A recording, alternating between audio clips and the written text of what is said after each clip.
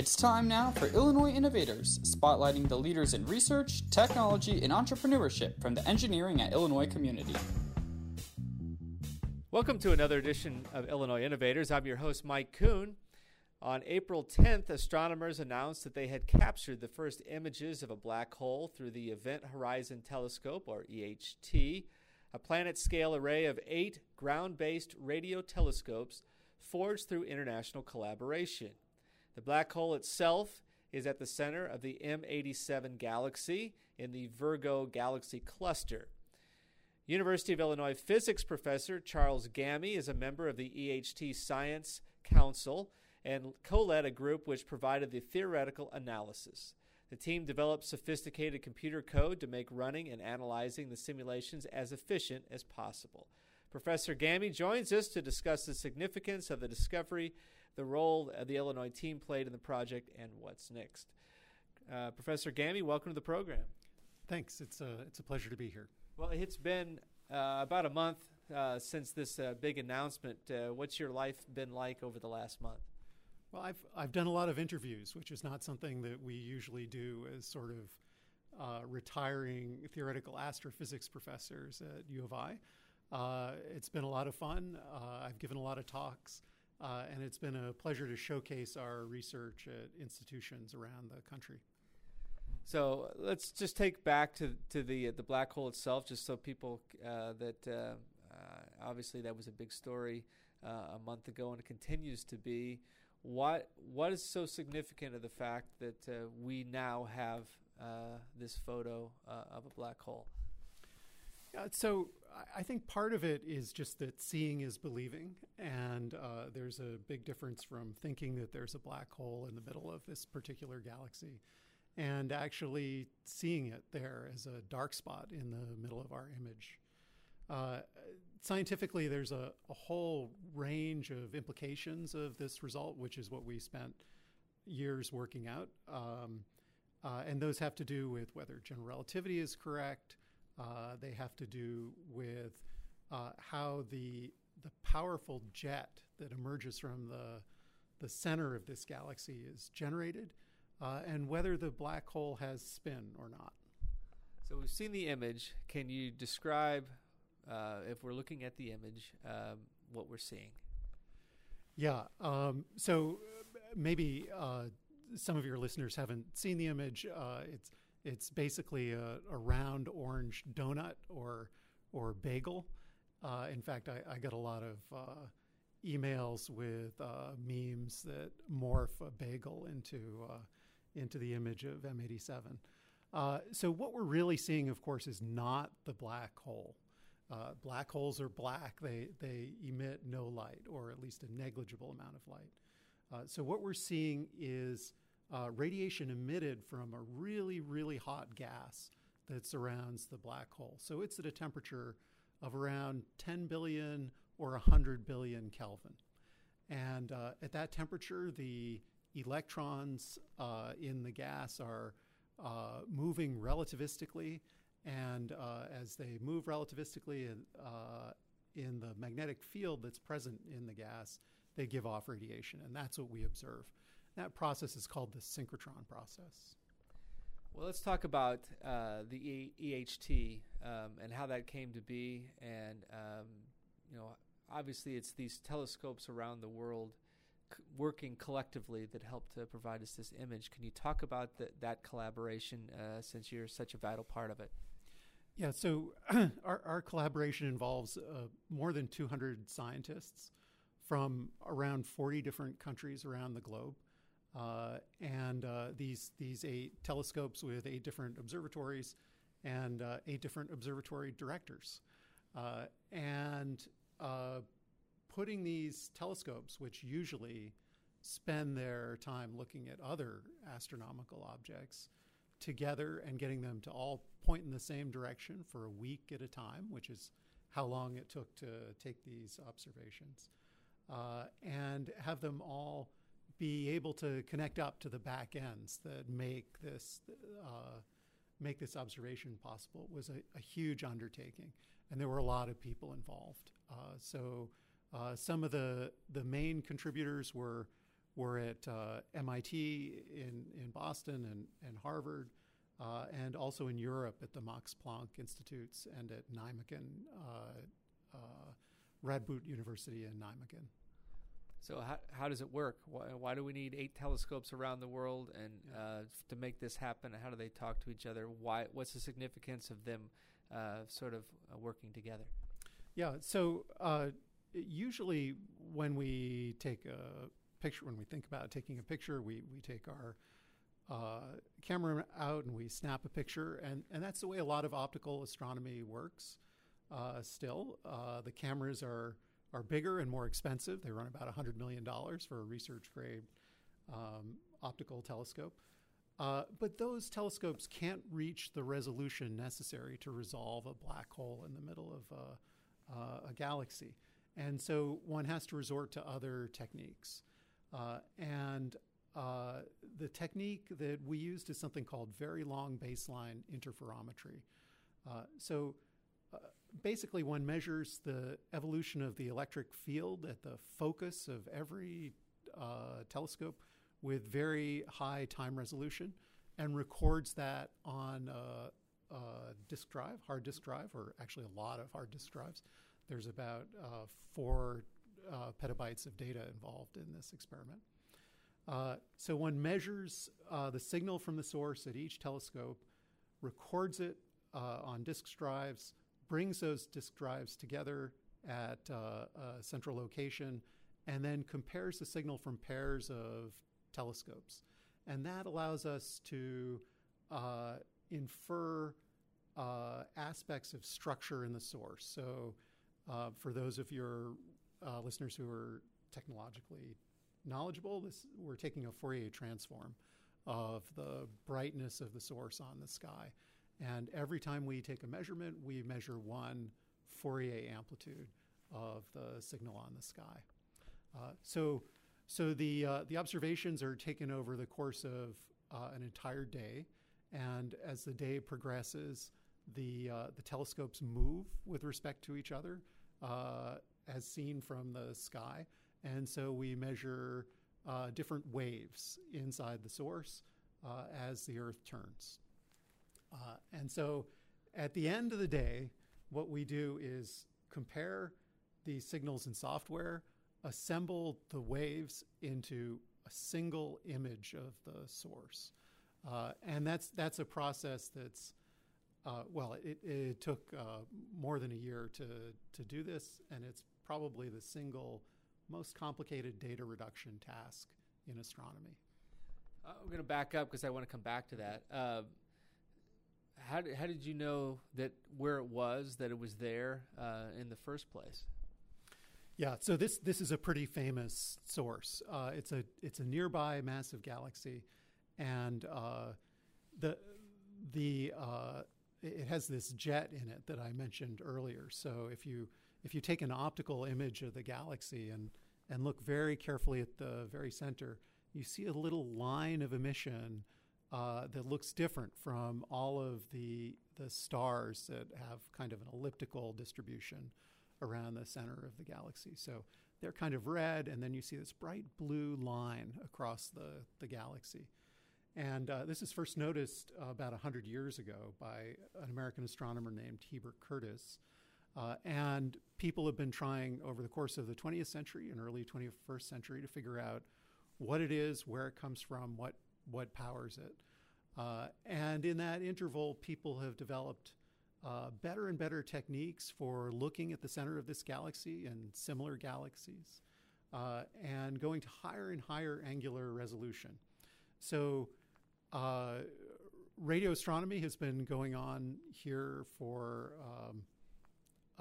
since the founding of the astronomy department here at University of Illinois. And one of the prime targets of radio astronomers is what we call active galactic nuclei, like this one. So galaxies with bright spots in the center or jets coming out. And so over the last few decades, people have been able to do that radio imaging at higher and higher frequency, and that gets us to higher and higher angular resolution. And this is really just the final sort of crowning step in that process of going to higher and higher angular resolution. So about 30 years ago, people were able to make maps of this jet, not in the optical, but in the radio at sort of using sort of classical microwave technology. And one could trace the jet back down to smaller and smaller scale and get closer and closer to the middle of the galaxy. And that process has continued over the last 30 years, getting closer and closer to the very center of the galaxy. And now we have an image of where the jet is launched. So you mentioned this last phase took about a year. Can you talk about, I guess, number one, all the steps that went into trying to create this image? Because you mentioned it took parts of all 8 telescopes to create this image. But what was the last year like? Talk about the excitement level, first off, when you felt like you were getting close, and what were some of the steps that led to a final review? I should say reveal. Yeah. So it took a long time just to get the data back to the places where it was processed. So we had one telescope at the South Pole, and the data was recorded there in April of 2017, but didn't come out till November, because that's when the first flight from the pole comes out. So the correlation, the comparison of data from pairs of telescopes wasn't completed until early 2018. And then there was a long, somewhat bureaucratic process of trying to be sure that all our software worked for doing the imaging, for verifying the software worked, for validating it on other astronomical sources. And then in around the summer, I think it was May of 2018, there was a meeting in Boston that I went to, and I was talking to the project director at a party, and he pulled out his laptop and showed me some of the raw data, and I knew immediately that we had a major discovery on our hands. So we didn't have an image at that point, but we had a Fourier transform of the image. So basically just a line plot with a bunch of bumps and wiggles on it. But for anyone who's been looking at these things for a while, you could immediately tell that the black hole in the center of M87 was huge. And let me just give a little bit of context on that. So there were measurements made over the last decade of the mass of the black hole. And that's important because the size of the black hole is related to the mass. And one set of measurements gave a value of 6 billion solar masses, and another set of measurements gave 3 billion solar masses. And we knew that if the mass was 6 billion, then we could resolve the black hole. We'd have a nice donut-shaped image. And if the value was 3 billion, we just have a little dot, and the whole thing would be a bust. And so as soon as I saw this raw data, I knew that we were closer to 6 billion than 3 billion, and we had a nice discovery on our hands. So you guys had to keep this a little under wraps. I mean, we had the big reveal a month ago. How tough was it to kind of keep this to a small group of people? It was surprisingly difficult. So I learned all kinds of things about science communication that I didn't know before. So I found out that there's a whole group of bloggers who actually make their living out of trying to, get rumors onto the web before the actual announcements are made. And in fact, in this project, we've had a lot of press attention from the very beginning.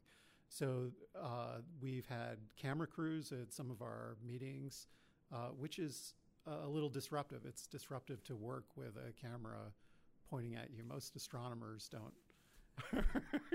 We're used to pointing cameras at other places, not having cameras pointed at us. And we've had bloggers present at our meetings, and actually there's a nice book about the collaboration called Einstein's Shadow that's come out. So we knew it was going to be big. We knew that there would be a lot of interest. I think most of the senior people in the collaboration got a lot of email before the big reveal from the press asking, can you talk to us about what's gonna come out? We were all firmly instructed to say no, and so there was that aspect of keeping things quiet. But I think the more difficult aspect was in not being able to discuss with colleagues what we had found. It was really exciting. I have colleagues who work in closely related areas, and we just weren't able to talk about it. I feel like we're kind of going backwards here, but talk about the beginning stages. We mentioned at the open that it was your group's analysis that kind of led to this theory. Talk about the role that your team specifically played. How long have these studies been going on? Sure. So this theoretical work has to do with an area of astrophysics that we would call black hole accretion theory. It's all about stuff falling into black holes. So the only reason we see black holes is because we see radiation from the gas that's falling in. So it gets really hot and it gives off a lot of light. And in different black holes, it gives off different kinds of light, sometimes X-rays, sometimes this millimeter radiation that we actually looked at.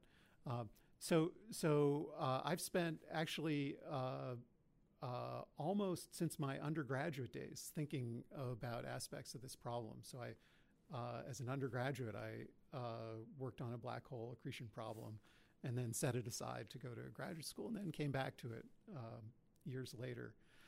Here at Illinois, I arrived in I arrived in January of 1999. And one of the first things I decided to do was set up a project to study gas falling into black holes using numerical methods. And it was something that I thought was possible, that there were indications in the literature that it was possible, but no one had really done systematically up until that point. So I'd worked on other things prior to coming here, and I just decided to take a big risk and work on this with some of my students.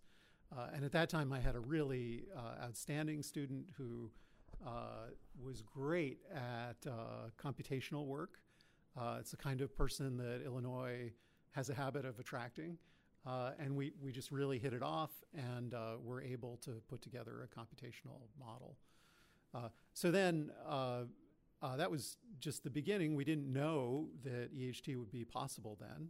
We were just sort of working our way up toward understanding other sources that people were observing at the time, completely unresolved. And then EHT came along. I got some more students and postdocs, and we were able to put together some of the first numerical models of these sources that both showed the ring-like structure that other people had predicted, and that showed us how the sources fluctuate in time and drive jets. So that's really been a focus of my career over the last 15 years, is understanding how these jets, like the one in M87, are powered. We talked a little bit about before the program of the significance of the computational power that exists here at Illinois. Can you talk about the significance? Because obviously things from a computing standpoint have really taken off, I would say, over the last 4 or 5 years, but certainly compared to when you came onto campus in 1999, it's really provided a big resource to be able to come from where you were 20 years ago to where you are today.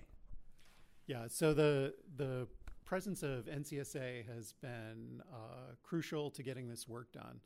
And I mean, there are some obvious contributions that NCSA makes by having computers available that we can get time on. And actually, just to step back for a moment, NCSA was founded by Larry Smarr, who was an astronomy professor here. And Larry was motivated in part by work he was doing on black hole accretion with a student named John Hawley, who was a mentor of mine in the 1990s, and who's now a dean at University of Virginia. And from the very beginning, it was clear that, astrophysics could play an important role in NCSA, and that NCSA could do a lot for astrophysics. Okay, so that's the end of the diversion. Now, going back to the present day, I would say that the most important contribution that NCSA and the computational facilities on campus make toward getting this kind of work done is in attracting the kind of people who are capable of doing this work.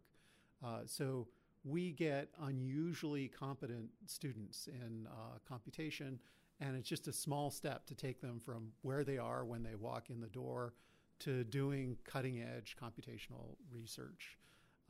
So that's something that I just couldn't have done at a lot of other institutions. And I hope that University of Illinois will continue to attract that kind of outstanding students. And I think that, one thing that plays a big part in the students' minds is the big iron that's here, like Blue Waters. And so there's this connection between having the facilities and attracting the people, and then getting the research done. It's interesting that astrophysics played such a big role in the motivation to create NCSA. Talk a little bit about the theory, how the theory evolved, and then how you were be able to connect this theory to the EHT project. So there are a lot of people who have worked in this area and made important contributions. So I don't want to try and claim too much of the limelight here, but I think our group has been a pioneer in putting together the most realistic numerical models. So we've tackled some of the physical problems that other people, and algorithmic problems that other people wouldn't deal with. So going back a ways, I think this field starts with work by British theorists in the 1960s and 1970s. So there's a astronomer named Martin Rees, who later became Astronomer Royal, who worked on important aspects of this problem. There's a guy named Roger Blanford, who's now a professor at Stanford, who was able to intuit and work out analytically some of the key features of how jets are driven from black holes. And he did that as either a postdoc or a graduate student, I'm not sure which, at Cambridge in 1977. And I think one of the major results of EHT and all our numerical studies is that we find that Roger's explanation of how jets are powered stands up pretty well. And I think that's something that we'll be pursuing even more vigorously in the next steps for Event Horizon Telescope. So we hope to be able to see little bright spots in the plasma that circulate around the black hole and be able to tie those to the rotation of the black hole, which is something that Roger Blanford posited was central to powering the jet. So the idea there, if I can focus on that, is that this jet in M87 is powered by magnetic braking of the black hole. So the idea is the black hole itself is spinning, and it's got a huge store of rotational energy, like a giant flywheel. And the jet acts by tapping into that rotational energy using magnetic field lines that pass through the black hole and are dragged around by the black hole space-time. So one thing that we've been able to do is take the very idealized analytic models and set them in a more realistic context by running full-up, time-dependent models of these accretion flows and seeing the energy just come out of the event horizon of the black hole, mediated by magnetic fields. So is it the presence of the jets that really made this particular black hole interesting? Because that's one of the most interesting things about it. Yeah, but even more important from the standpoint of Event Horizon Telescope is that as far as we know, there are only 2 black holes on the sky that can be resolved by this Event Horizon Telescope system as it's presently designed. So one of the things that we hope to do in the future is send an antenna into space and use that in conjunction with ground-based observatories to get higher resolution. And potentially that would open up more sources to being resolved by Event Horizon Telescope or its successors. Because we know the black holes exist in our galaxy, but we have not been able to get the images that we got from M87. Yeah, so the one other target that can be resolved and is actually probably a little bit bigger on the sky than M87 is our galactic center black hole. It's a lot smaller than M87's black hole. M87's black hole is 6 billion solar masses, we know now. The galactic center black hole is about 2,000 times smaller, but it's also about 2,000 times closer. And so the upshot when you work out the numbers is that it's just a little bit bigger than M87. So we have data on the galactic center, and that's something that we will be looking at over the course of the next year, and hopefully you'll be seeing a picture pretty soon of our own galactic center. So when you say solar masses, talk about Sure. what that, can you translate that in terms of a measurement that we might better understand?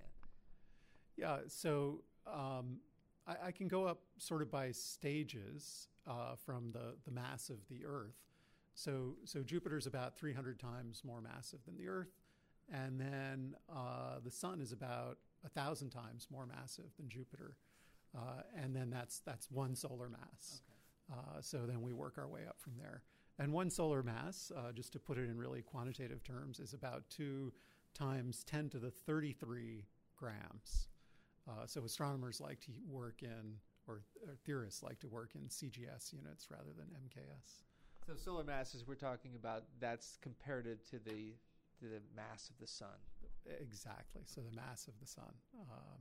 So we think that these black holes that live in the center of galaxies are assembled from interstellar gas, but also from stars that fall into the black hole.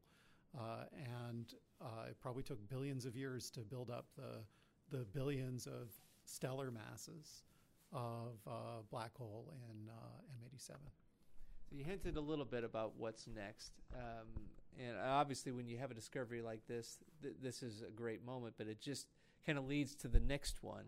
Can you kind of bring this all to fruition here about what are you guys working on next? Obviously the project still continues. Yes. As exciting as this was, what are you focusing on next? Okay, well, let me talk about just a few things. So, one, you may not be surprised to learn, is just organizational. So running a big project like this is really complicated. And now we're thinking about how to sort of put it back together after the big reveal and get it working more productively, so optimize our tools for discovery. So then in the very near term, we're going to be looking at the galactic center, the center of the Milky Way galaxy, which has this 4 million solar mass black hole, and trying to produce an image of that. We're also going to look at polarized light from both the galactic center and from M87. And that may give us a lot of additional information about the gas that surrounds the black hole. Then in the slightly longer term, starting in 2020, we'll have bigger arrays of telescopes. So we're going to add in a few telescopes to the array. One important new site is the Greenland Telescope, which is at Thule in Greenland, and has been built by the Taiwanese in collaboration with the Smithsonian Institution. Another important site is an array of telescopes called NOEMA that sits up in the Alps near Grenoble in France. And then we're also going to add a telescope in Arizona And as I understand it, the German Max Planck Society owns a mountain in Namibia that's a good site for a telescope. So in the slightly more distant future, it may be possible to put a telescope there. And astrophysics continues to play a big role. I mean, that's the thing that always amazes me about physics is that there's still things that we don't know from the very fundamental. So as a astrophysicist that comes up with the theories, what role will the theory and the very fundamental play in this project? Yeah, well, I think one of the things we're looking at, which is very fundamental, is whether Einstein's theory is correct. And the new measurements will give us more and more acute tests of that as time goes on. So we need a combination of better understanding of the gas that's producing the light around the black hole and the space-time itself. Astrophysics is in a fortunate position because there's a lot of new data coming in now. So physics, and I think physical science in general, probably biological science as well, is driven by the availability of new tools to do measurements with new higher precision. So this is one of those new higher precision measurements that's made possible by a combination of new technologies, including just cheaper disk drives. So we had 4 petabytes of data, which we couldn't have afforded to store 20 years ago or even 10 years ago. And now it's a fairly small part of the total budget of the project. So new techniques, new receivers, new clocks are really important in this project. New algorithms for analyzing the data and for doing what we have done, which is build time-dependent numerical models of the data. Well, thank you for joining us on the program. Very fascinating. I mean, it was an exciting day, I know, for you, and I appreciate that. Before we leave, you had mentioned to me all the press coverage that it's been amazing where this has been. Can you talk about that a little bit? Sure. We seem to have made the cover of just about every paper in the world on April 11th, the day after the announcement. So we were above the fold in the Wall Street Journal and the New York Times and the Washington Post. And we even made the Daily Illini. So that's really gratifying to see work that is done in fairly quiet circumstances over in Loomis Lab wind up on the front page of the newspapers. But then it's sobering to see the things that appear above our story in the papers. Like Daily Illini had a really large headline on a study about drinking behavior in college students that sort of appeared right below our image. So so it's really got a lot of attention, and I hope that it can accelerate the progress toward learning new things about black holes, learning new things about the universe, and about fundamental physics. All right. Well, thank you very much for joining us, and come back, and we look forward to following the progress continuing of this project. Thanks, Mike. Charles Gamby has been our guest. I'm your host, Mike Kuhn. Engineering at Illinois. All rights reserved. We invite you to subscribe to the podcast through iTunes or SoundCloud by searching Engineering at Illinois. We hope you'll help grow our cohort of listeners by leaving a favorable rating on iTunes.